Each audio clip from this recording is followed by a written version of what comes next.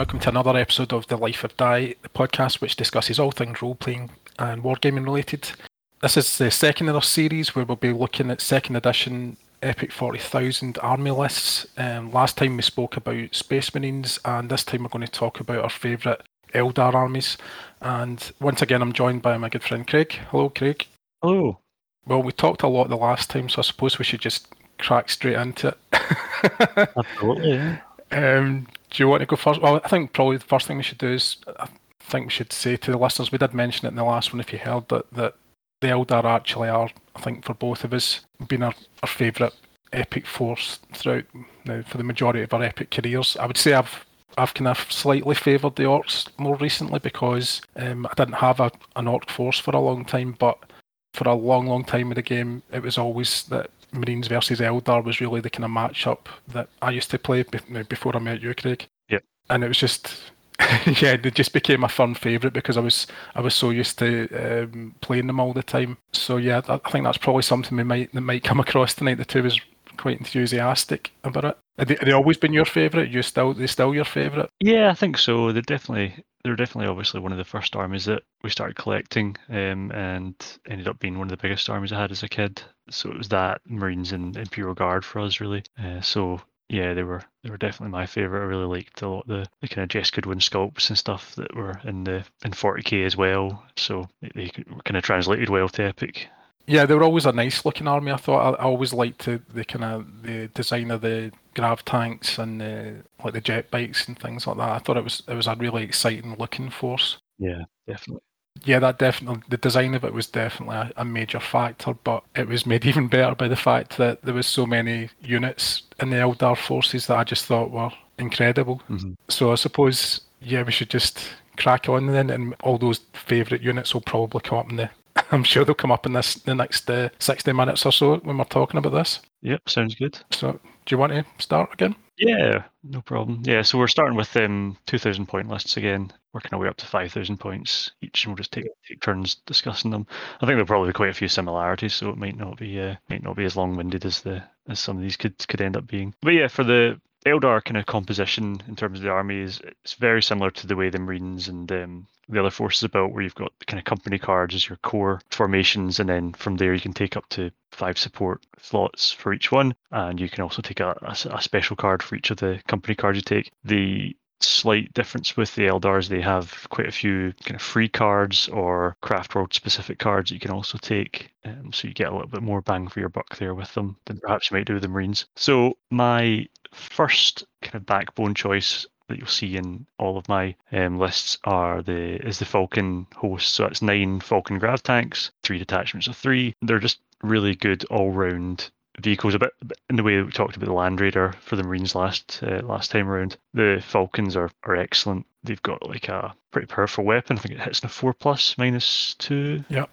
5 range. Yep. They've got because they're skimmers, they can pop up as well, so you can do that on first fire. You can pop up from behind a building and take a shot and then drop back down before the enemy can react in a lot of cases, which is really... That was another reason why I loved the Eldar, because I always thought that was a really cool mechanic, and it was really unique to them, because your land speeders could do it for the Marines, but they were only 25 range, so you never really got to do that. So it always felt like the pop-up attacks were the kind of signature attack for the Eldar for me, so that always made me excited, the pop-up attacks.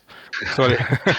No, that's fine. Yeah, so as well as that, they've also got a bit of a transport capacity, so you can load troops into them. You can take a couple of stands with you and use them a bit more versatile. So they're just a fantastic all-round vehicle to take. So the second company card I will always take in every Eldar army is the Wind Rider host. It's just in second edition Epic, it's just insane value for money.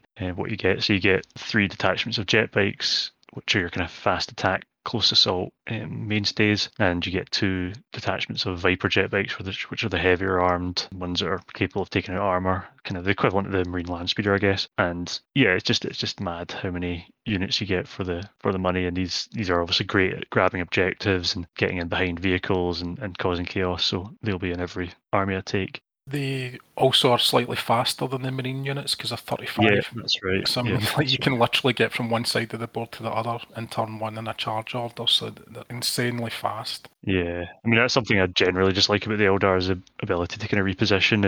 Especially if you're doing the kind of hidden deployment and things like that, you can often with other armies find yourself kind of stuck before the game even starts about trying to grab objectives or counter your enemy. Whereas at least with the Eldar, you can put them on charge and get, as you say, to the other side of the board if you need to, which is really handy. Yeah. And the other thing about them was that on the Space Marine podcast, I said there was 35 bikes in the Wind Rider host. I think that was obviously that was wrong. It's 25. Yeah. I think that must have been like the scar in my psyche that being on the receiving end of the Wind Rider host. I always felt like I was, badly outnumbered with my Raven Wing when I was in Marines. Yeah. So I think that's why they just felt like it was an even bigger swarm than it actually is. But really powerful. Yeah, and if you're playing net epic, it's been nerfed a little bit. they've removed quite a bit. Yeah, so they've removed the attachment of each of the Vipers and the jet bikes to bring it down to more in line with what the Raven Wing is, I guess. Yeah, I suspect there was a few changes for the Eldar. I noticed when I was putting these lists together again and looking at the old card costs, which was quite interesting because obviously the reason they did it in Net Epic was because these things were so good. Like you said, 650 points. It's madness. Really, it should not be that cost. But I can understand why people still play second edition. But yeah, it was always even more attractive to me when it was second edition. But even when it did change and it was nerfed to a great degree, I still always have them at the core of my forces as well. So. Absolutely. Yeah, I think if I was gaming it really with these lists, I'd probably take more than one if that was allowed. I thought the same thing. Yeah, for the sake of not ending friendships, I think I'll stick to just one in these lists. And saying that with this kind of 2,000 point list, it suits this idea with the Eldar as well as this kind of raiding force, or the kind of Corsairs or whatever. So you've got lots of fast units, lots of scouting units, and then we'll kind of build up to more bigger, heavier lists later on. At least that's just how I like to think of it anyway. So we've got the Falcon Grav Tank host, the Wind Raider host as the two company cards. That takes up just over 1,200 points. 1,100 points, sorry, my maths is terrible. And that leaves you with a few options for support. So the other must include for me are the Revenant Scout Titans. Now, these were kind of late edition in second edition Epic, and they were meant to be the equivalent for the Warhounds or of the Warhounds for the Imperial forces, but again a little bit faster, a little bit more dainty. They've got little jump jets, they can leap over things. They've got smaller versions of the pulsar lasers from the Phantom Titans that can still do, I think it's D3 hits each, and quite devastating. And again, they're just really good at charging around the battlefield and getting in behind stuff and causing chaos. And they're a bit expensive at 600 points in an army this small, but I think for me, again, it was just a nostalgia thing that they came out at the point when I was really into Epic, so I've always included them in all my forces. And it also fits in. There was an article in one of the later Citadel journals towards the end of the second edition life, and they had a scenario you could play. I can't remember the name of it. I should really research this beforehand, but I'll dig it out and stick it in the description if we can find it. But it's you take a Wind Rider host and Revenant Scout Titans, and you can take additional jet bikes and Vipers with you, and you do an assault on these I think Titan factory and a sort of an Imperial stronghold and stuff with them. So it just looks really cool having that kind of scouting force to do that with. So that's another justification for taking them. Other than that, you've got to take some Aspect Warriors for getting into forests and getting into buildings and clearing them out. For me, and I suspect for you as well, my first choice with these guys is normally Striking Scorpions. In close combat, they're just insane. Again, they get 3d6 plus 6 to their close assault factor, and they can absolutely shred through. There's only 4 stands you get in a detachment, so they can get overwhelmed, but it takes a lot to do that. And you can generally just cut through anything. So they're always my go-to Aspect Warriors to take. And again, I'd probably load them up in one of the detachments of Falcons from that company. The second Aspect Warriors I normally take, and I get this might be maybe slightly controversial. I don't know if it's. I don't think I've ever seen you field them against me anyway. But I like the Fire Dragons. So they've got a 25 centimeter range, kind of melta thermal gun, -2 save modifier. So really good at cutting through armor if you can get them in close enough. And again, I like to just put them in grav tanks and drop them somewhere sort of where they can get into range.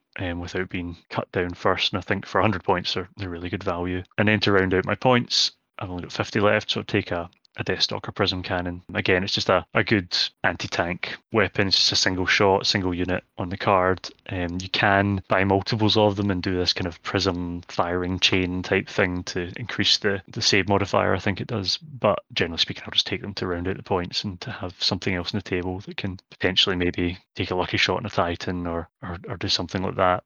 Maybe I've misremembered it, but I thought it was the case that basically chaining attack thing was you would fire in the back of one, and it was a 3+. So they're actually really high. They're really accurate, which is good. But basically, like you would fire your kind of chain of shots into like one at the front, and then that one at the front would pop up and unload the whole lot. Okay, that makes more sense. Maybe you're right that it does have a bonus to save modifier, but I'd certainly had forgotten about that if that is the case. Right. It's one of those things I don't think I've ever done because I've only ever had one of the modules anyway, so it's always been a theoretical thing for me, but we can have a wee look at it. I've got them, but I never really saw the point because I always thought, well, obviously if there is some change to the modifier, which might well be the case, then that's the reason why you would want to do it. But I didn't like the fact of rolling effectively twice to hit. Yeah, exactly. Do you know what I mean? It's kind of all your eggs in one basket. Yeah, you're increasing the chances of losing out. So I always just, even when I take multiples, I think I've got 6. I would just pop them up individually. Fair enough. Yeah, I should really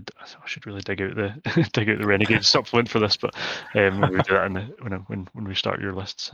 So that's all the points done. Now with the Eldar, you always get the option of taking the Avatar, who is a free card. He is effectively a kind of stomping kind of killing machine, but in effect, he doesn't do massive amounts in the game because he has to move towards the nearest enemy. He only moves 15 centimeters, so he rarely gets into the fight, and he's quite easily to be baited by the enemy to go in one direction or the other. I don't know what you mean. Exactly. If he does manage to get into combat, he's incredibly effective, and he could obviously soak up a lot of damage with that 2+ save that's never modified. So yeah, he's potentially a massive threat in the field, but in reality tends not to be. And then, like I said earlier, depending on how you're playing the Eldar, you can choose to be a specific craft world. Now, in this case, I've went for Alitok to take the scouts. So you get free standard scouts. Now, in second edition, scouts aren't particularly awe-inspiring. I think they get an advanced deployment type rule to allow them to deploy a little bit ahead of the rest of the force, but other than that, they're not fantastic. But again, it's a free unit that you can stick inside a forest or maybe hold an objective, so no complaints there. And so the other options, if you were to go Siam Han, you could take an extra unit jet bikes, which would be quite effective. For Biel-Tan, you get Dire Avengers. This is all from the memory banks here now, so correct me if I'm wrong. For Ulthwé, you get some Black Guardians, who I think are just Guardians. I can't remember if there's anything special about them. And for Ayandin, you get the Spirit Warrior type things, what they call it again. Like in the Wraithguard? Wraithguard, yeah. Which we'll come on to in later lists, but pretty decent. But yeah, it's a free unit regardless. So whatever one you choose, you're probably doing okay. I would normally, I've got my forces are kind of painted up Biel-Tan for the most part, just because I fancy painting them like that. So you can base it on whatever you've painted your force, or just choose it again in the same way you could do the Marines. I don't think you'd have anyone really throwing the toys out the pram if you turned up with a Biel-Tan army and took the free scouts, to be honest. Yeah. And it's something that's funny. It's kind of, there's a bit of a typo in the card. That it's a special card, not a free card, but the Alatok scouts are down as costing 100 points. Just in case you've got the Renegade supplement, it's a bit of a flip. There's a few typos in that one for whatever reason. But yeah, that's my 2,000 point list. So what about you? What have you got? Yeah, well, I'll pick up where you kind of left off there. So my free card, the Avatar, totally agree with you about. He's fairly useless. Turn 1, he's not going to be engaging anything. If you're lucky, some units will be there in turn 2 for you to throw the spear at. It's effective. In reality, he's only probably going to defeat 1 or 2 characters in a full game. So as long as you keep your Titans away from him and super heavies and things, I don't really think you need to worry too much about the Avatar. It was one of the things I always found quite enjoyable when I was playing the Eldar in the very early days, because opponents would get quite fixated in trying to kill him. And with the 2+ save, it meant he was soaking up a huge amount of firepower. So yeah, if you've got somebody that's fairly new to the game and they're not aware of that, they might start trying to shoot down the Avatar and take him down. But he's not great, but he's free, so you can't really complain. It's a built-in that I usually use as well, and it's the Dire Avengers on my other free card. They're just kind of handy to have. It's really just there as a free card. I don't really rate the Dire Avengers if they get that second attack if they kill with the first one from memory. Yeah, that's right. Yeah, it's fine if it hits, but it doesn't really come off that often. And even if you do hit with the first one, quite often the second one will miss anyway. So they're not exactly, but it's free. So again, I'm not complaining about it. I've also had exactly the same spine to my army as you did. I've got the Wind Rider Host, which, as I said, I think they're brilliant. And the same with the Falcons. I agree with you. They're a great vehicle. They're probably, of the kind of base vehicles, they're definitely my favourite from any army list. I prefer them even to the Land Raiders. Although the Land Raiders get a bit better. It's fairly balanced because the accuracy kind of balances out the second attack for me almost with the fact that they get the pop-up attack. So yeah, it is quite hard to call it between a Land Raider and a Falcon, because even though the points are a bit different, they're a lot cheaper, the Falcons. I think you get a bit more bang for your buck with them. But yeah, I do like the design of them, and I do love those pop-up attacks. So I agree, they would always be in every single Eldar force that I would ever have. Next up, I've got the Howling Banshees, and they're for 150 points. And I've also got the Striking Scorpions as well. The Scorpions, they're always in my, same as you, they're always in my Eldar list as well, because they're just, that 3d6 makes them unstoppable in close combat, really. I think they're the best close combat unit, and certainly in 2nd edition. When the Net Epic came out, they kind of tamed it down a bit, where it was they could only do 1d6 in their attack, 1d6 plus 6 in their attack against anything that had an armour save, so that made them a lot less effective against the likes of Space Marines. The same thing actually happened with the Howling Banshees with their Psychic Scream, which kills on a 5+, which is just brilliant. You can kill your opponent before you even roll any close combat dice, and you're not even at risk at that point. You get 1 in 3 chance of taking out your opponent. That was always good. And again, anything with an armour save, I think it was the rule in Net Epic, which really I can understand, because at 150 points, these units were just like, you would just want loads of them in your force, because they could, cut through any kind of opposition troops wise, and they could also, I used to do it quite frequently before it was Net Epic we were playing, where I would actually use them to launch assaults on the likes of Land Raiders and things like that, because the 3d6 plus 6 is always going to beat 2d6 plus 3, I think it is. So I don't think it was a bad thing that Net Epic calmed some of this stuff down, because this is another reason why I loved them so much, was because they were so devastating, those two sets of Aspect Warriors in particular.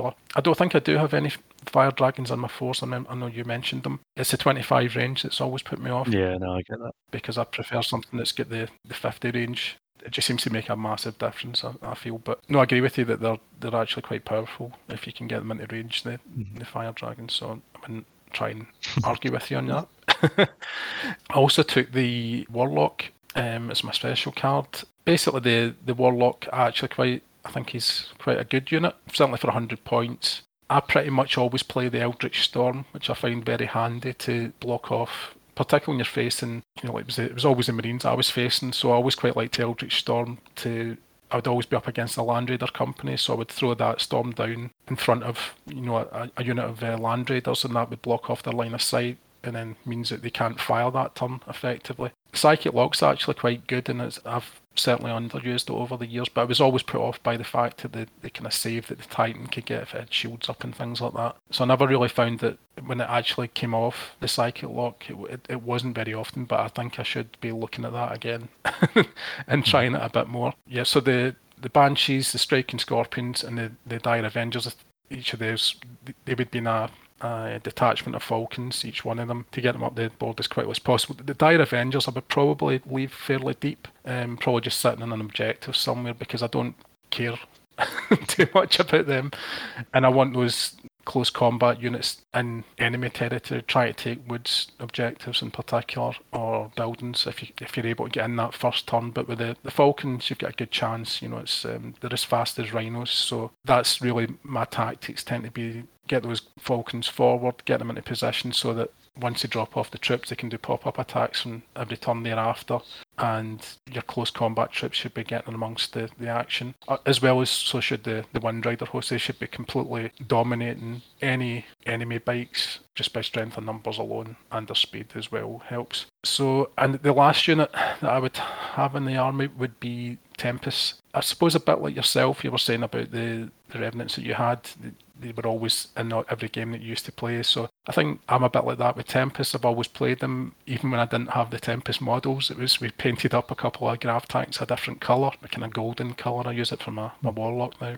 And so yeah, that's what we used to proxy the Tempest with. So I was really pleased when I finally got my hands on. I've got two companies of Tempest, and they've just always been a favourite. And the reason that I love the Tempest so much is, first of all, they've got the 1+ save, which makes them very hard to take down unless you're facing a Titan. If you're playing a 2,000 point game, chances are you aren't going to be facing a Titan unless it's probably Warhounds, if it was Marines you were playing against, something of that ilk, where they're not going to have Volcano Cannon. So the Tempests I've always found have been brilliant for me because it's very rare that I've ever had them broken. Okay. Because that 100 range, they sit so far back, so deep, usually immediately placed behind, a hill or a building if there's something in that deployment zone to hide behind, because the 100 range basically gives you we usually play in a 6x4 board. If you put them kind of fairly central in your defensive line, they've pretty much got range to everything on the board. Most of it, the extreme corners will be okay, but it means they can pop up from turn one. They've got the 4+ hit, the same as the Falcons do, but it's a -3, which makes a difference, especially against the likes of Land Raiders with a 2+ save, makes them 5 or 6s to save. So I've found them brilliant for breaking Land Raider companies, and the -3 does make them strong enough to take down even Titans as well. So particularly in bigger battles when there's more Titans about, the Tempest I find very handy to sometimes issue that killer blow against an enemy Titan. So I've always loved them, and as I say, it's very rare that I've seen them. Maybe I lose one or two. I'm talking about when I'm fielding companies. I maybe lose one or two. Maybe one at a game this kind of scale. The other thing is as well, it's hard to get, even if you get enemy bikes get to you or close combat troops, if you're sneaky with it and you see it's coming, if you put your guys in advance, they can't pin you, because you're a skimmer. So I found that one out in Games Workshop. That was the famous game that I talked to you about before. That happened in that, where I thought I was dead clever with my Imperial bikes, and he did that. It was an advanced sword and moved away and advanced, and then as soon as they've moved, they can just shoot you. So that's what happened to the bikes. So that was, again, that was seared in my memory of that game. So yeah, I'm always that trick's always in my head. If I see somebody that's looking like they're shaping up to try and have a engagement in close combat, I'm always ready for that, and that's always in the back of my mind. And I may be telling you that so I can double bluff you and sit in first fire next time you try it. No, it's definitely something I need to work out a little bit better, is using Tempest, because anytime I've fielded them, you've destroyed them pretty effectively and made me doubt how effective they are. But I know from being on the other side of them that they are. So yeah, I need to hone my tactics with them, I think, a little bit. That's probably because of the fact that I love them so much, and because I respect how good they are. I think I go out my way to target them when you field them, because I want to bring them down, and it's a big victory point shield as well as the other attraction for doing it. No, definitely. But yeah, I do like to try and, if I see Tempests on the battlefield, I like to try and take them out if I possibly can. Depends what I've got though. I mean, I'd have to have a Titan with a Volcano Cannon. I think usually that's what I have on the battlefield. Yeah, I think from memory, the one that's seared in for me is I think it was the Squat Overlords airships you had, and it was a kind of straight up fight between a company of those versus a detachment of Tempests, and I think I was scoring hits with the Tempest, but it was just poking through holes in them and not bringing them down. And then when you got into range, you were able to just kind of bombard them to death. I think, well, I must have been lucky because from memory, even though they get, I think it's 5 attack dice each, I think it's only a -1 or something like that. So I must have been really, really lucky that you just rolled a 2+, and I was just gambling on strength of fire. It may well have been Epic we're playing, of course. So I can't remember if it was the over shooting through the top rule or whatever, so they get an extra minus. Right, okay. They get an extra -1 to the armor save or whatever, as if you're firing at them from the side. I think. Aye, that would make sense. I think, but I can't remember. Either that or you're cheating. What? Something. So, but yeah, I do like the Revenants, by the way. I really like them, but the fact of the matter is, I'm just so stuck in this tradition for me. It's the Wind Rider host, the Falcon host, and Tempest usually feature somewhere. It's pretty rare that I do run a 2,000 point battle anyway, but I would like to have the host, but not at 2,000 points. That's just overkill. It's too much, and you're missing out on too much other goodness with the Wind Riders and the Falcons and close combat troops. Mm-hmm. So, shall we move on to 3,000 points then? Yeah, 3,000 points. Let's go for it. So, what have you got? So, yep, same backbone again. Falcon host, Wind Rider host, Revenants, Scouts, Striking Scorpions, Fire Dragons. That's all the same. The difference is this time I've brought Wave Serpents to put the Aspect Warriors in. So 2 units of Wave Serpents. Now, I must confess, I've not used Wave Serpents much. Certainly not effectively because, again, we've been playing a lot of net Epic, and because of the turn order and things like that, or the activation order, they're not as effective as they would be in the second edition. So in second edition, you can do that thing with them where you fire off the wave pulse ahead of you, and if you deploy directly across from some kind of key units of the enemy, you can totally ruin their first turn or ruin their plans with that. Alternatively, you can drive them forward with that wave shield up, which is impenetrable effectively, so you can be quite gallus with them and drive them up the middle of the board and get your Aspect Warriors into close combat quite quickly. So that's why I've taken those, and that frees up the Falcons to kind of do their own thing, maybe staying further back and making pop-up attacks with their range. One of the things, I've always had a bit of a reluctance to play them the way that I think they could be played, which is even when you don't fire it, if you move through other troops, you basically knock them, and Yep.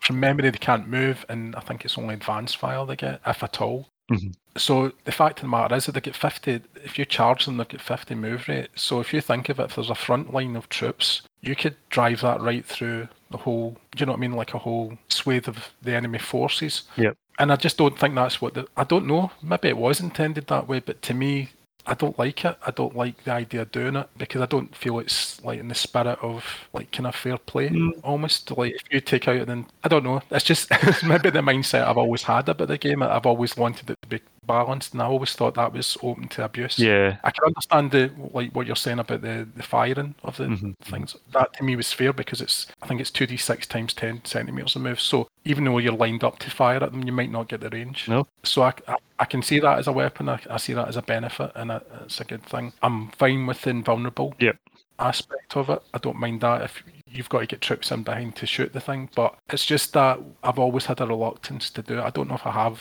If I ever do it, then it's only usually with like one unit because I just feel too bad about like if you actually just put that side right through the entire force and nothing could fire that turn. That's fair enough. That's a bit rubbish to me. No, I totally get that, and that would be appreciated. That's maybe why I've not really seen them in action too much. But yeah, I think it's one of those ones that they're kind of iconic unit for the Eldar, and it's one that always featured heavily in the battle reports and White Dwarf, and there was always kind of a bit of chat about tactics with them and discussing how to use them. And I think I've seen them in sort of fan battle reports since, and used pretty effectively. So I've always fancied them, and I think that would be the way to go with them. But yeah, as you say, it's maybe a little bit cheesy to do that. I mean, you could also have, if you had several squadrons of them, you could totally knock an enemy force for 6 with them if you really loaded up. If you had several squadrons, I'd only own the one squadron, so I've always again resisted that temptation to be really, really gamey because I think the Eldar don't really need it. No, you're probably right. Yeah,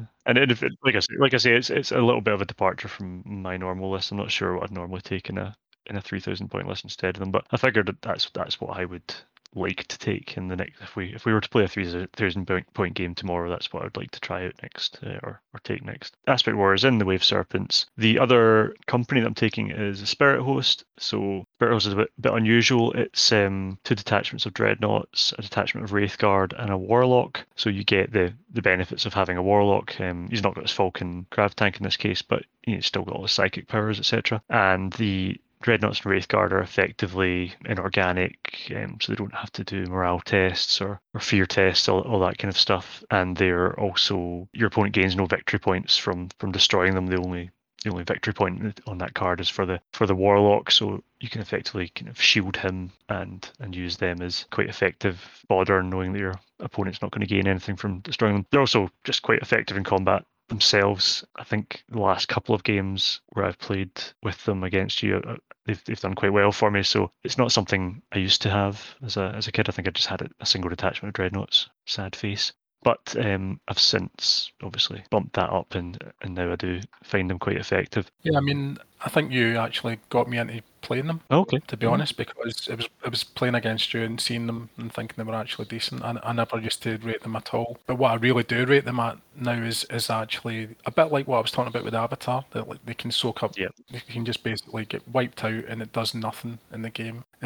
So I'm kind of wising up to them now when I face them. That it's a bit like the Avatar. Ignore that. Yeah. Because I can't get them until the Warlock's exposed. Yeah, because I mean the thing about them is they're obviously quite slow and kind of foot slogging as well. So if you do deploy them poorly, you can pay the price of not having them as effective units in the game. Now the Dreadnoughts have got pretty good range and they're pretty good kind of anti-tank. Wraithguard I think it's only a 50 range they've got, so getting them into combat can be difficult. But yeah, as you say, they can be a great distraction on the table if nothing else, and just hold objectives maybe closer to your own lines, that kind of thing. Yeah, I'm wise to it now though.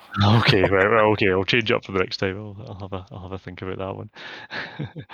And the only other support cards I'm taking, a Squadron of Warp Hunters. Now I don't think you rate them at all from memory. Again, it's a total nostalgia thing for me. Yeah, it's a total nostalgia thing for me having them, because I think that was one of the first kind of metal units that we picked up for the Eldar, that my brother painted up. So I used to love them, just for being a bit different from just playing with the stuff out the starter box. Sorry. No, it's totally fine, and I get it, because I know that in Epic they've put some additional rules in to make them more effective, to make it, they only scatter once or whatever, to make them more effective, because there obviously is a problem with them that they're so inaccurate, and even if you do hit, there's a good chance it won't do much apart from maybe move the unit out of the way, or make them lose their turn or whatever. It's not like they're going to get sucked into the warp every time. But I think from memory I had some effective games with them against like Imperial Guard and kind of sucking a bunch of Layman Russes into the warp or whatever, and I think that's kind of ingrained with me a little bit from that. So for 100 points I would take them just for the gamble. But yeah, there's probably better things to spend the money on. A couple of prism cannons would be better, but yeah, it's just a nostalgia thing again, so I can't deny it. So that's why they're there. Nothing wrong with that. No.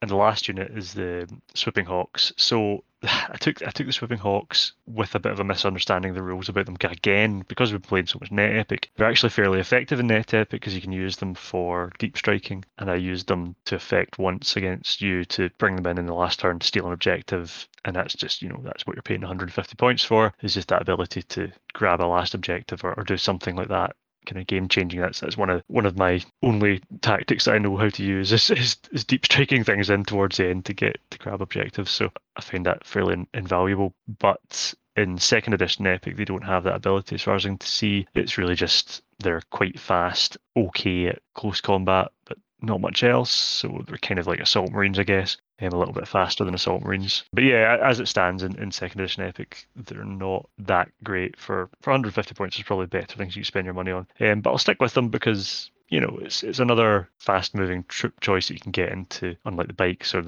whatever. You can get them into buildings, you can get them into forests to hold an objective quite quickly. So that's why I'd stick with them. But if you are playing Net Epic, they're great for that deep strike ability. So yeah, overall, now that I'm looking back at this, 150 points for them, 100 points for the Warp Hunters, maybe Wave Serpents. Yeah, probably could have spent my money better, but we'll see how that goes. And that's me. Over to you. Good stuff. Again, I'm sticking with the kind of same core. The Avatar, the Biltan Dire Avengers for 3 cards. Vulcan Host and the Windrider Host as the kind of spine. Again, I've got a Tempest Squadron in there. Just goes without saying, I love them. I've also got the Wave Serpents. Despite the reservations I said in that the last 10 minutes or so, I just don't play them that way. That's really what it is. But I do like them, and I agree with you. They're an iconic unit, and I like transporting Harlequins in. These were another the kind of third strand, I suppose, of aspect warriors that I always really liked. Mm-hmm. I never felt they were as quite the same points cost, 150 points, as Striking Scorpions and Howling Banshees.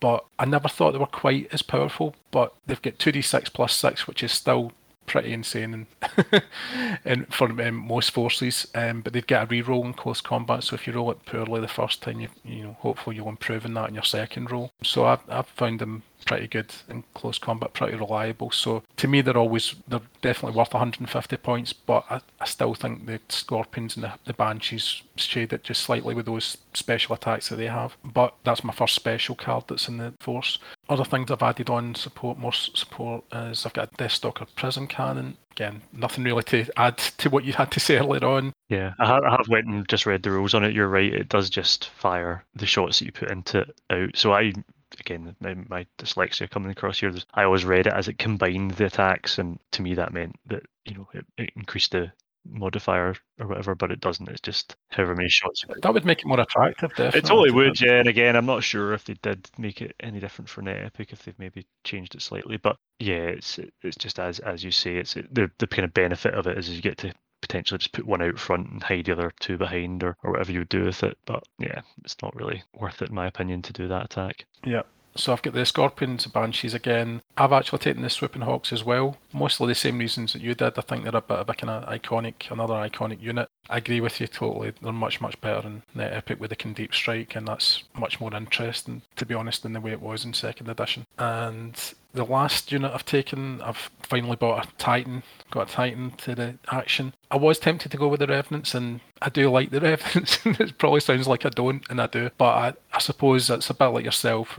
Having the Phantom Titan on the tabletop was always something that was part of my second edition experience. It was one of the few Citadel miniatures that I actually had. I had a couple of, I had Phantom and a Warlock from memory back then. And I think I've added another Phantom, but I don't have a lot of them or anything. But yeah, I like the Phantom Titan. Yeah, it's cool. It's the double pulsars, really. That's the big selling point for me. I love the pulsar. 2 or more to hit, and when you hit D6 times, and it's -2. So, you know, I always loved them against the likes of the Imperial Titans.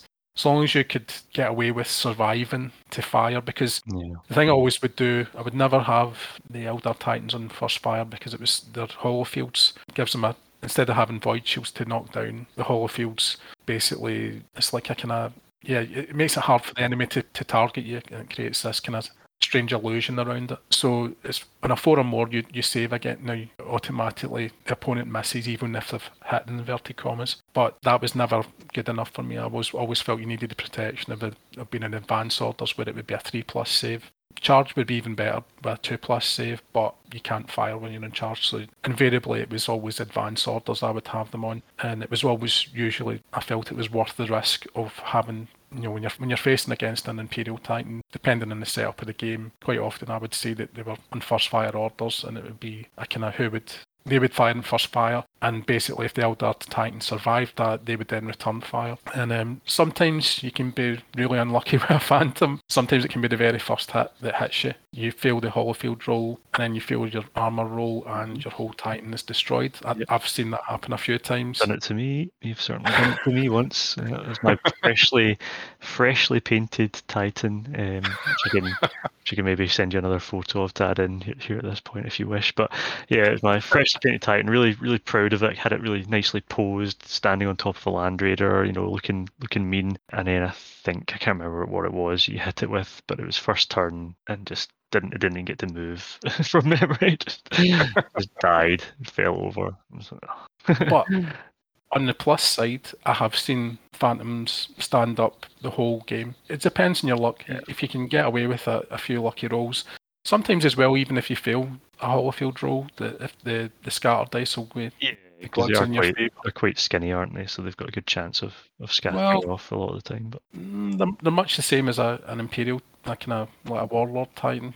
They're definitely, I mean, the Revenants are better that way. They've got those tiny little templates and quite a lot of hits. The same as what I was saying with the Warhounds. Mm-hmm. Even when you hit, again in inverted commas, you roll these scatter dice, and then if it's a blank location, now in other words it doesn't exist, then it's a miss, and that's the end of it. So the Revenants are definitely much better on that kind of basis. So yeah, I can see why a lot of players would want to play 2 Revenants over a Phantom, but I suppose we're probably both emotional in our choices here about definitely nostalgia and so on. So that was what I was used to playing with, and it was only fairly recent relatively my epic career, I suppose. It's probably about 10 years ago I got my Revenants, but in relative terms, that's new. Yeah, I think it's kind of similar to the discussion we had with the Marines about Warhounds versus Reavers. They're kind of interchangeable that way. If you've got two Revenants, you can split them off and do two things where you're putting all your eggs in one basket with a Reaver or Phantom. I would say versus Tempests, because it's only 100 points difference, the Revenants, I'm still minded to go with the Tempest because of that thing with the range. Oh, totally. No, I get back too much, whereas your Revenants are always in harm's way, if you like, because you need to get them amongst the battle. You need to be advancing, as I say, for the holofields to make them effective. And the Revenants, from memory, their holofields aren't as effective as the ones in the... No, but they do have the agile rule, so if you're on charge, you get the additional -1 to hit, I think. Yeah, but then you wouldn't be able to fire your... No, exactly, but maybe just for getting them into position, they're pretty nigh on invulnerable when they're charging for that initial bit.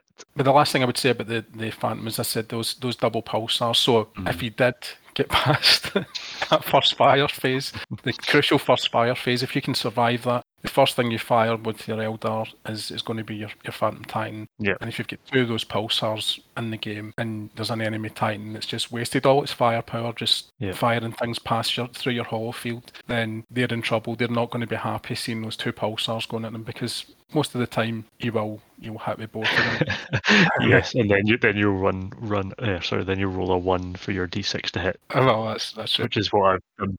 Or you roll 1 hit of your D6 hits. Exactly, yeah. So it's all a bit of a gamble, but yeah, they've definitely got the odds are in their favour for sure. Yeah, you're half glass empty here, Craig. Come on, this is a great weapon. It's just experience. It's not even I totally get it, and I really want to be on board, but it's just experience has taught me otherwise. New dice. Anyway, that's my 3,000 points. So shall we move on to 4? Yeah, sure thing. So 4,000 points, same backbone again: Spirit Host, Falcon Host, Wind Rider Host, Revenant Titans, Striking Scorpions and Wave Serpents, Fire Dragons and Wave Serpents, Swooping Hawks. Now, this is where I've dropped a little bit of nostalgia, knowing that Warp Hunters probably aren't great, and I've swapped them out for Doom Weavers. So Doom Weavers, again, are a little bit hit and miss, to pardon the pun, but they effectively fire this kind of monofilament web down. Anything trapped under it can be destroyed, and they create it creates impassable terrain, so they're actually quite good at slowing down forces that way. Again, it's kind of luck, because they do scatter in the wind, and you can have to place the templates touching each other, that kind of thing, but they can be quite effective, I'd imagine, at kind of slowing down an advancing horde of troops or whatever. Yeah, against a kind of Orc horde or maybe Imperial Guard or something like that, or certainly if you're playing a huge game, I could see more use for them. Yeah. I personally never really, it's a bit like the Warp Hunters, I've never found them effective enough. I've tried really hard with them. I think I've played them. You have, yeah. I think I've played them in almost every game where I've taken Eldar recently, and they've never really done much. But I can see the potential for them to do more. So I'm still keen on at least getting some value for money out of them at some point. So that's why I'll continue to bash away at them. I'm not sure if that that's the path to madness or whatever, but yeah, that's why I'm going to try with them. I think. I'm not unhappy about it. No. I think I maybe misinterpreted the rules again, because I don't think they can do pop-up attacks. They have to be. It's like a line of sight attack that they do, and they can't do pop-up attacks. Now I'll need to check that just to make sure I'm not leading anyone astray. But yeah, I think that was the misinterpretation I had with them, which probably does make them a lot less effective, not being able to do those pop-up attacks. But yeah. But I mean, it's. It means you've got to have them kind of exposed. I wouldn't be bothered if you were using them. No. Put it that way, because I do find them so kind of erratic that. Yeah. I've probably forgotten it, but if they couldn't pop up. But I wasn't. Even if I found out retrospectively, I wouldn't be going on. No, I don't think they've never turned, because they're that ineffective that I just don't think it's a big deal if they can do pop up attacks, I suppose. If they were killing me, and a lot of the time, then I think I would be probably more concerned. Yeah. No, fair enough. Fair enough.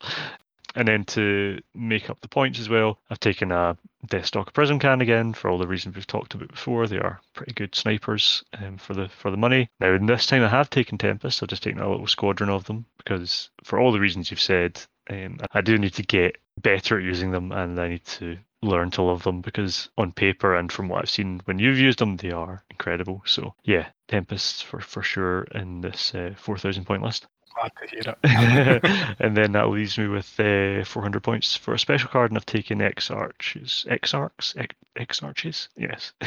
Exarchs, yeah. So they are the kind of most elite of the elite aspect warriors. They have a pretty impressive stat line: 20% remove, 6+ save. I think that's fixed, is it? Maybe? I'm not sure. Close assault factor 8, range 75, 2 attack dice, hitting on 3s with a -1. So they're kind of all rounders. Obviously, you probably want to get them to close combat, but on the lead up to getting them to close combat, they're pretty effective against armor, and they've got that save. I have used them quite a bit in the past, and they've probably got their money back. I think they're expensive at 400 points just for 4 stands, but I've always found them to be pretty effective. So yeah, I'm quite happy taking the gamble on them. I've always thought they're a bit flimsy, I suppose. You know, it's just the way infantry is. It's not a fixed 6. I think that might be net. No, okay. But the card, I'm just having a look at the card there. It's just 6. But the +8 close assault factor's great. I mean, again, it's a bit like the other close combat specialist. That's the way I think I would prefer to use the Exarchs, because they are so fast moving as well, like you say. They're basically the same speed as Swooping Hawks, are they? Or are they even faster? Yeah, well, I mean, the benefit is they're command units, so they can do, I guess they can charge and first fire without being given orders. That's right, yeah, that's right. That is really cool. And the weapon they've got is a 3+ to hit. Yeah. And yeah, they are good, but I always found that the problem was, maybe I was just too gung-ho with them, actually. Maybe they sitting deeper, because they are, as HQ units, you can only target them with their closest units. Yeah. But because so many of my troops, I've been bothered with Guardians and things like that, because I've got all these close combat specialists, they were always in the woods, and so the only places really, if you were going to use those weapons, was to get the Exarchs into buildings.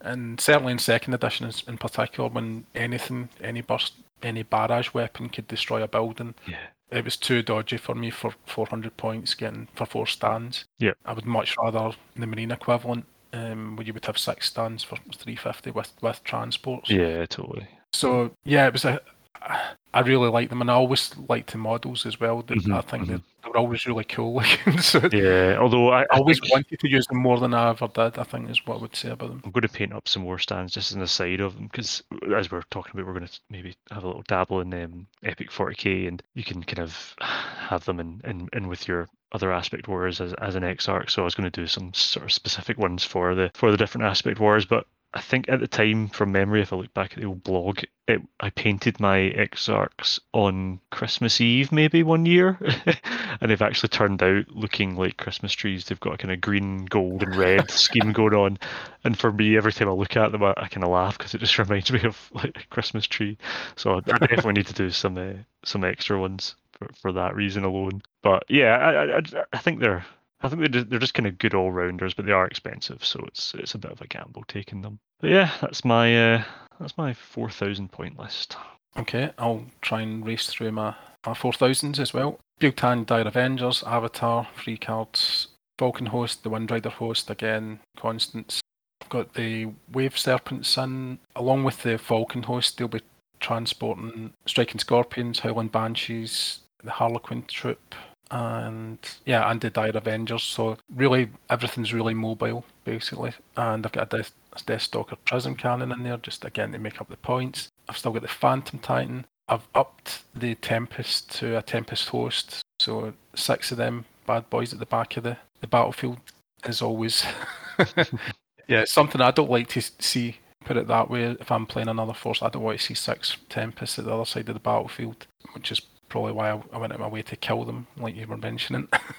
And also because, I do think about the fact that there's 9 points all wrapped up there. So, if you're bringing something to war against me against Eldar, it's probably good something with some good firepower. So if you can get 3 of them, you're going to get 9 points against me. So yeah, maybe I shouldn't rely on them too much, so I can catch you off guard next time that you're playing me. But yeah, they're I just think they're brilliant. So they're even better for 900 points for 6 than obviously it's 500 for 3. So I've always taken them as a host as a fairly regular thing anyway. And the last card that I brought is as well as the Warlock Titan, which is basically just a souped up version of the Phantom. It's exactly the same, except it does have psychic abilities. Frankly, the psychic abilities, you may as well not have 2 of them as far as I'm concerned, because which site is the one you want to be using? Yep. which gives your opponents a -1 to hit. So, it's a big deal, actually, that -1, because Definitely, yeah. particularly when you're up against like a Devastator company that I was singing the praises of the last time. If I'm facing those, then reducing them from a 1 in 3 chance to a 1 in 6 chance of hitting, that's really good. And pretty much is most things that you will face against in Epic are 5 or 6 to hit. So it's really worth it having that -1, always using that ability. I don't really find any of the other ones particularly helpful. I mean, I think just on that note, I think Doom could be quite good if you were to cast it onto a specific unit and then concentrate all the firepower against that. Does it not make it it makes it a 3+ to hit for everything? Yeah, but I'm still reluctant because I want to protect the Titan. I want to. Yeah. I guess it'd just be that scenario if you were in cover maybe with your Warlock and there was something that you wanted dead. Yeah, but you would still have to have a line of sight to it anyway. So that would, Yeah, that's true. by definition, you might be exposed. Okay. Depends what you're up against. Yes, exactly. Again, it's just like another habit. It's just like these are all things that are kind of nailed into me for some reason. Just No, I know, and this is it's similar to me, but we've obviously got different habits have been drilled in. But yeah, it's something I want to improve as a person. I want to definitely explore a little bit more and use things that I haven't used before. That's what I'm trying to kind of convey a little bit in these lists as well, is it's using things that I maybe have overlooked in the past because it's so set in the ways with them. But then you'll probably find out that they are rubbish and then just go back to the original list. well, So. in fairness, picking up your point there about trying different things of recent times, I've been using the Psy Cannon a little more. Yeah. Mm-hmm. Or Psychic Lance. I can't remember. Net Epic and Second have different names for it from memory. Mm-hmm. And it's normally a weapon that hits in a 5 or 6, but when you've got the Warlock Titan from memory, it's a 3+ to hit with that. So that makes a bit of a difference. Now, is it as good? Is it worth sacrificing your 2+ Pulsar, which hits D6 times? It's a bit of a. I'm not sure about it. I'm still wedded to Pulsar so much. If you knew what you're up against, if you knew you were fighting Chaos or something, then maybe that would be That's true. a better option to take that. I mean, normally we would know. We would always say that ahead of a game anyway. I was thinking, would there be any value to us doing a few random games? But I mean, I thought, well, it just wouldn't happen. Like every force would know that they're going to be going up against whatever it is. It's not like Potentially. So I've been sleepless nights over this question as well because I would like to do some random ones just to make it a bit more random and potentially throw you off your winning streak maybe. But I think there is narrative scenarios where you could think of that, planet's under attack, it calls out for help, and it just so happens that there's a marine cruiser within range or whatever, and it just goes and sends what it's got down, that kind of thing. It's not necessarily always going to be a kind of incumbent attack and defend type thing on a planet where everyone knows everyone, that kind of scenario. So no, there's definite ways you can work it into a narrative if that's the issue with doing random stuff. I just think it could be one of those other kind of things that might make one side just have a bad day if you completely skew your force one way or the other, and then you come up against the counter for that, it could be over before it starts, I guess. When I was thinking about it, the most rewarding games for me are the ones where it's really, really tight from the word go, and you can't really tell how it's going to work out. But I've never really found I've enjoyed even winning one of those kind of games where it's like really one-sided, because it's just like, that's true. Well, that worked. That's good. Yeah. And this thing, at the end of the day, if you're playing with the same points values or whatever, then there's not so much of an excuse for that. But I guess there definitely is kind of hard counters for some forces or lists, and it would just be blind luck if it turned out that you kind of got matched up against that potentially. But I am up for exploring that as an option for keeping the games fresh. Another one, I guess, would be some kind of pool of lists to choose from. I was thinking about that as well, but that's another discussion for another day, I guess. But yeah, having even these lists that we're making up at the moment, if we had them kind of pooled in a bit of a kind of random draw type scenario, you could almost do something like that to really shake things up. Yeah, I want to explore that in another episode. That would be good. Well, that wrapped up the Warlock Titan. Was the last unit I had in my 4,000 points, and as I say, I do like them, and because of that -1 thing, I think it's worth 150 points for that. It gives them a longevity that can make them really hard to take down and really frustrate a player, which is always a good thing, because it means you're winning the psychological battle of No, I'm in total If agreement. you see all that firepower getting soaked up by one unit, that's always a good thing if you're seeing that happen when your units. Yeah, absolutely. So that's my 4,000. Over to you for 5. Okay, dokie. Yeah. Aye. So for my 5,000, it's almost now we've kind of diverged a little bit, and we've almost came back together on this one with these lists. So I've got Spirit Host, Falcon Host, Wind Rider Host, but this time I've taken the Tempest Host. Finally, on this character arc of mine in this discussion, I finally came around to your way of thinking. It's almost as if I knew how this discussion was going to go ahead of time. But yeah, I've taken the Tempest Host this time. 900 points, 6 Tempests. It's pretty good. I'm still sticking with the Exarchs just for giving them an outing. The Avatar Scouts for sure, and I've also taken a Warlock Titan for the reasons described. I'd probably take the Psychic Lance and the Pulsar just to mix it up a little bit. And again, I have had really bad luck with the Pulsar in that rolling that 1d6 for hits quite a few times now. The same with So sad. the Revenants as well. I know the Revenants is obviously D3, but the amount of times it's just been 1 is statistically odd, I would say. but yeah, new dice for Christmas maybe. Sticking with the same Striking Scorpions, Fire Dragons, and Wave Serpents, Revenants, Deathstalker Cannon, and Swooping Hawks. That's my 5,000 points. So not too many changes there, just really the Warlock and the Tempests, and getting rid of some of the chaff, you might say. So I've dropped the Deathstalker, not Deathstalker, the Doomweavers this time, and then obviously consolidate the Tempest into a company rather than a detachment. Yeah, I'm a bit happier with this list. I think this would be a decent one to play. Just out of interest, would your tactics in the Warlock differ from mine? No, with the Warlock Titan, yeah, I'd still be doing Witch Sight for the most part. I do like the idea of Doom, but I don't think I'm not sure when it would come into play unless maybe you had your Wind Rider host surrounding a Titan or something like that, or there's probably just not enough firepower to justify the benefits of that 3+ to hit for everything, potentially. I don't know, it's something I need to experiment with. But yeah, I think you summed it up pretty well. I think as well, all the like your Falcons popping up and your Tempests, they're all 4+ to hit. So the 4 to 3 to me isn't as big a deal as a 5 to 6, in the opposite direction, if that makes sense. Sure. No, that's totally acceptable, yeah. I guess it would just be if there was something you really wanted dead. Yeah. But and you were willing to potentially sacrifice your Titan for it, then yeah, it would have to be something like an Imperator Titan, or something more points value than 750, which is not very often encountered. So yeah, I'm not sure, but I would like to experiment a bit with it. Well, please do it. Sure thing.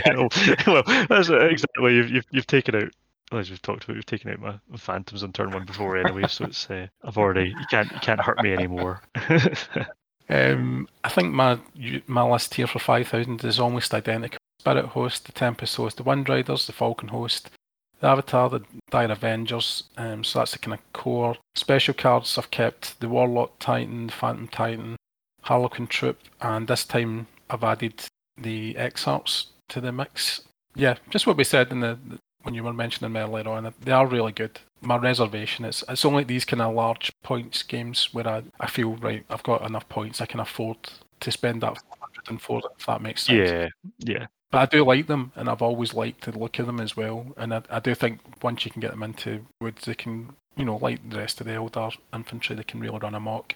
And the only other units I've got a Wave Serpent unit again, and I've got the Howling Banshees, and this time I've taken 2 lots of Striking Scorpions just for sheer badness, because I really like, frankly, if I could have Striking Scorpions everywhere, I would. No, it's can't blame you. That's not really true, because I still have that thing built into me where to me it would be too gamey to do something like that. But I feel 2 is okay, but anything beyond that, you should be trying some other Aspect Warriors.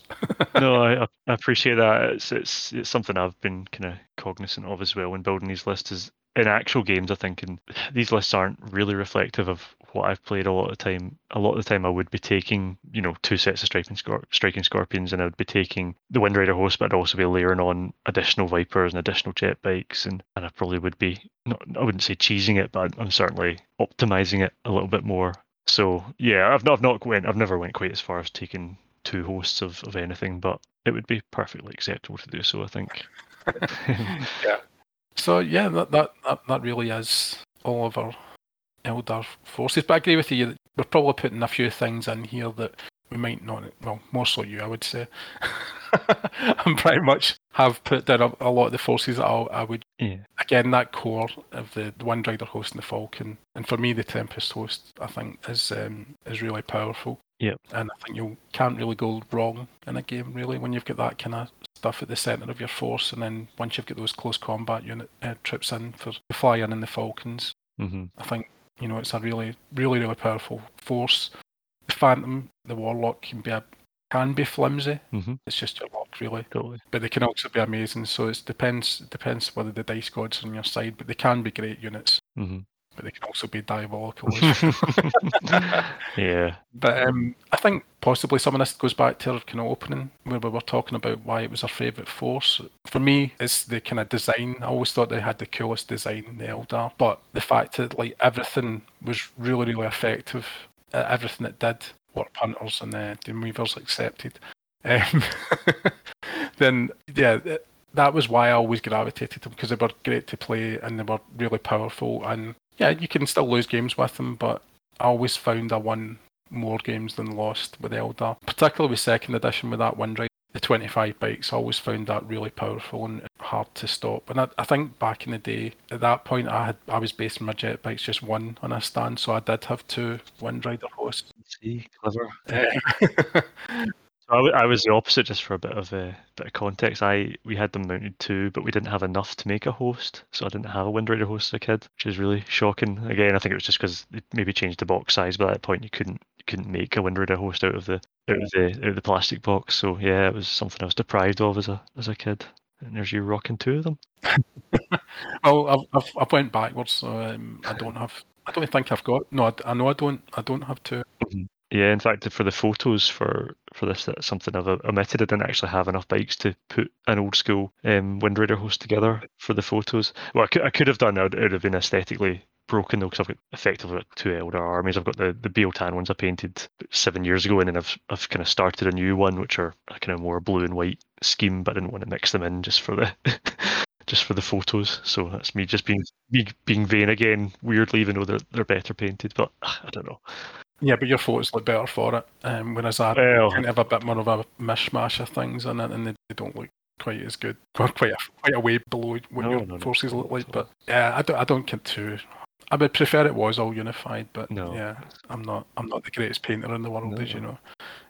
So yeah, I mean, do you agree then? Is that kind of similar reasons for you? Yeah, absolutely. Yeah, I've always liked the aesthetic of them. It's that kind of Dave Gallagher artwork, and like I say, the Jess Goodwin sculpts of the 40k models scaled down really always totally grabbed me. It's something I would always like to do as a second edition or Rogue Trader era 40k Eldar force as well. I've been painting up little dribs and drabs here and there just in kind of spare time as well on that. So yeah, I've always gravitated towards them, and I like that they're fast moving. So I tend to make poor choices during deployment. So I find they're a bit more forgiving than a lot of forces in terms of getting stuff back into the fight, apart from the Spirit Host, which I've not quite mastered yet. But yeah, definitely that's the reasoning for it. They're quite a funny one as well, because they're obviously quite a compact force. It was almost inevitable that we'd end up with very similar lists at the higher points values, especially if we're not cheesing it and we're only taking one of each thing, because effectively that is almost everything you can take for the Eldar. Yeah. We've not omitted much. Just Guardians, really. Exactly. Well, yeah, Guardians support platforms. Yeah, the platforms, the Vibra Cannon and Las Cannon, both okay. That I never really found that the Vibra Cannon, I never really got them effectively working. They can kind of basically stop Titans moving and things like that, but I never really managed to successfully work that out, and that's probably something I should go back and look at afresh. But the main problem I had with the platforms was that they effectively, when they get hit, they get killed, destroyed rather, and they were basically 100 points each. And the way that I looked at it was, well, your Falcon host is 450 points, which is 150 for 3 Falcons, so why would you pay 100 points for 3 platforms which have a poorer armors, and they don't have the same movement, they're really slow. And the Las Cannon are basically the same weapon that's on the Falcon, can do the pop-up attacks and can also transport trips. So to me, it was never really an attractive proposition. If they'd lowered the cost, then probably 50 points actually would be the way that... Yeah, I think so. I think that would make more sense. Bring them in line with the kind of rapiers or whatever on the Marine side.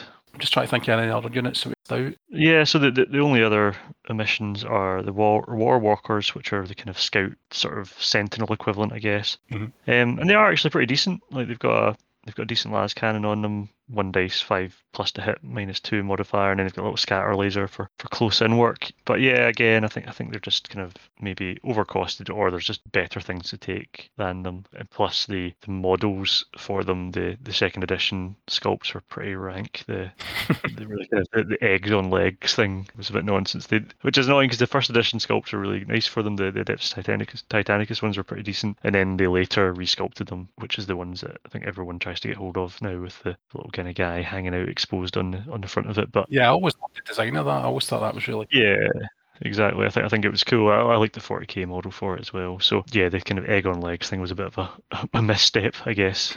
But they just don't really have much of a place in the Force. I think the kind of glaring omission for both of us has maybe been the Dark Reapers. Yeah. No, I don't know how you feel about them. I think they've always, again, aesthetically, they've always been a really cool thing. They were always the model I wanted in 40k, and never got hold of. And they're obviously quite effective in game as well. They've got that 75 centimeter range, 2 dice, 4+ -1 modifier, so they're pretty meaty. And they've also got a save, 6+ save, which is kind of rare for infantry. But they are expensive, I guess. I'm not sure how you feel about them, but they're more expensive than the rest of the Aspect Warriors. Yeah, 250, isn't it, for a squad? Yeah. And I just think that for that, you can start saving towards something, maybe save towards a squad of Tempest or something, rather than having a couple of those. So I don't see where they fit in there, which is a real shame because I would like to use them. Yeah, I mean, it is strange that I don't have these in because they're another unit that I used to use all the time for the reasons that you just said, that they looked cool and they had a great range on them, where I felt that I've got those, you're only 200 points away from a Falcon Host, so you get 9 shot. Well, you still get 2 dice with the Dark Reapers, so they are good. I think I get quite wary with having a lot of troops that were basically designed to sit and camp in buildings, and I think it really comes from second edition because it's not really an epic problem so much because again this thing with the barrages, where in second edition my Dark Reapers died a lot because anything like whirlwinds could bring down a building and they would go, and I think that was where I kind of get burned with them, that buildings were too flimsy back then, and it kind of put me off. But yeah, you're right, they are reasonably expensive, but yeah, 8 attack dice, 4 or more to hit is pretty good. That's true. That's true. Yeah, I need to give them an outing. I don't think I've played them again. Harking back to my tragic childhood, I didn't have enough models to make a stand of them, let alone a unit. Now, what I should have done is just put them on single bases, but I was at the mercy of however my brother modelled them. So yeah, never got to play them as a kid. So yeah, it's one that I should really make amends on that one and give them a go. Yeah, I think aside from that, the Eldar were another kind of force that were a wee bit left in the sidelines. I mean, the whole list. Maybe it's to do with the narrative that there's not many of them, but that their entire force fits in a single data sheet, whereas a lot of the other armies are spread across 2 or 3. In terms of how many units they have or how many options they have, they didn't get many updates throughout second edition life. They got flyers, as did all the forces except for the Orcs got flyers. The Eldar got Nightwing interceptors, which are quite flimsy, good at dogfighting, not great otherwise. They got a Firestorm anti-aircraft artillery piece, which is pretty decent, one of the better ones, I think. And they got the Revenants. And other than that, they just got a lot of resculpts. Was it the Vampire? Yeah, so they didn't come until Epic 40k. So the Eldar were pretty well treated in Epic 40k. They got a whole load of new flyers. They got the other super heavies. They got the Cobra and the Scorpion and the Void Spinner and various other bits and bobs. They got some more Aspect Warriors. They got the Shining Spears, which in Epic Armageddon they got the Shining Spears, which were effectively Aspect Warriors on jet bikes, which are really effective. And they've been kind of ported over into Net Epic, which I've used them once, and they were really, really impressive. So need to take them out again for sure. Quite like the Cobra. Yeah. And what was the other one? The Scorpion. Scorpion one, yeah. Star lasers, I think. Yeah, I've kind of came to those very late and very recently, and I'm increasingly thinking they're really good as well. Yeah. And I think you might see them getting a few more outings in future. Yeah, absolutely. It's a good reason to look at Net Epic if you were, you want those, like the flyers in particular, if you didn't really have flyers in second. then it's, if you want more of that aspect in the game. I personally would prefer not to, like, either we go out of our way to use flyers in the game or not. Yeah, I'm in agreement. It's definitely something that we need to discuss before the game. It's one of the few things that I think warrants that, because they can be massively effective on the game, for better or worse. So yeah, it's definitely something I would like to do a bit more of, because like you've also picked up a lot of the later models now and haven't really had a chance to use them. So yeah, we should look into that. I think what it could mean that we could have kind of larger kind of points games, because they are expensive, the flyers. That's the problem with them, that they tend to be, if you take a couple of units of them, that that's the best part of 1,000 points. Yeah, I think that's the same across the board, and they are obviously countered by almost equally expensive anti-aircraft, which is something the Eldar do okay with. Their Firestorm isn't as expensive as the Hydras or whatever for the Imperial forces, but yeah, that was obviously maybe a little bit of an afterthought adding them in. So like I say, they have been treated a lot better in terms of the units natively in Epic 40k and Armageddon. So yeah, we should maybe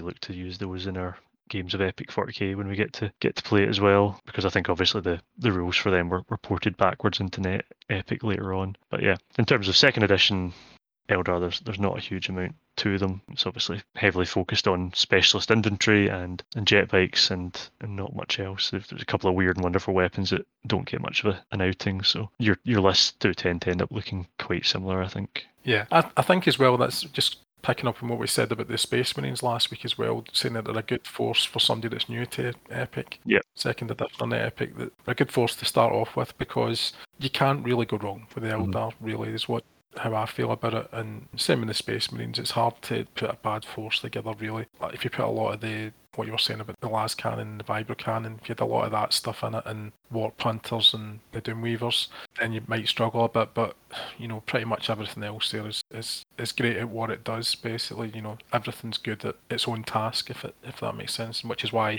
other than the Guardians and the which again are the Eldar version of the Tacticals, which I just don't like. But I have used Guardians before. It's not that I never.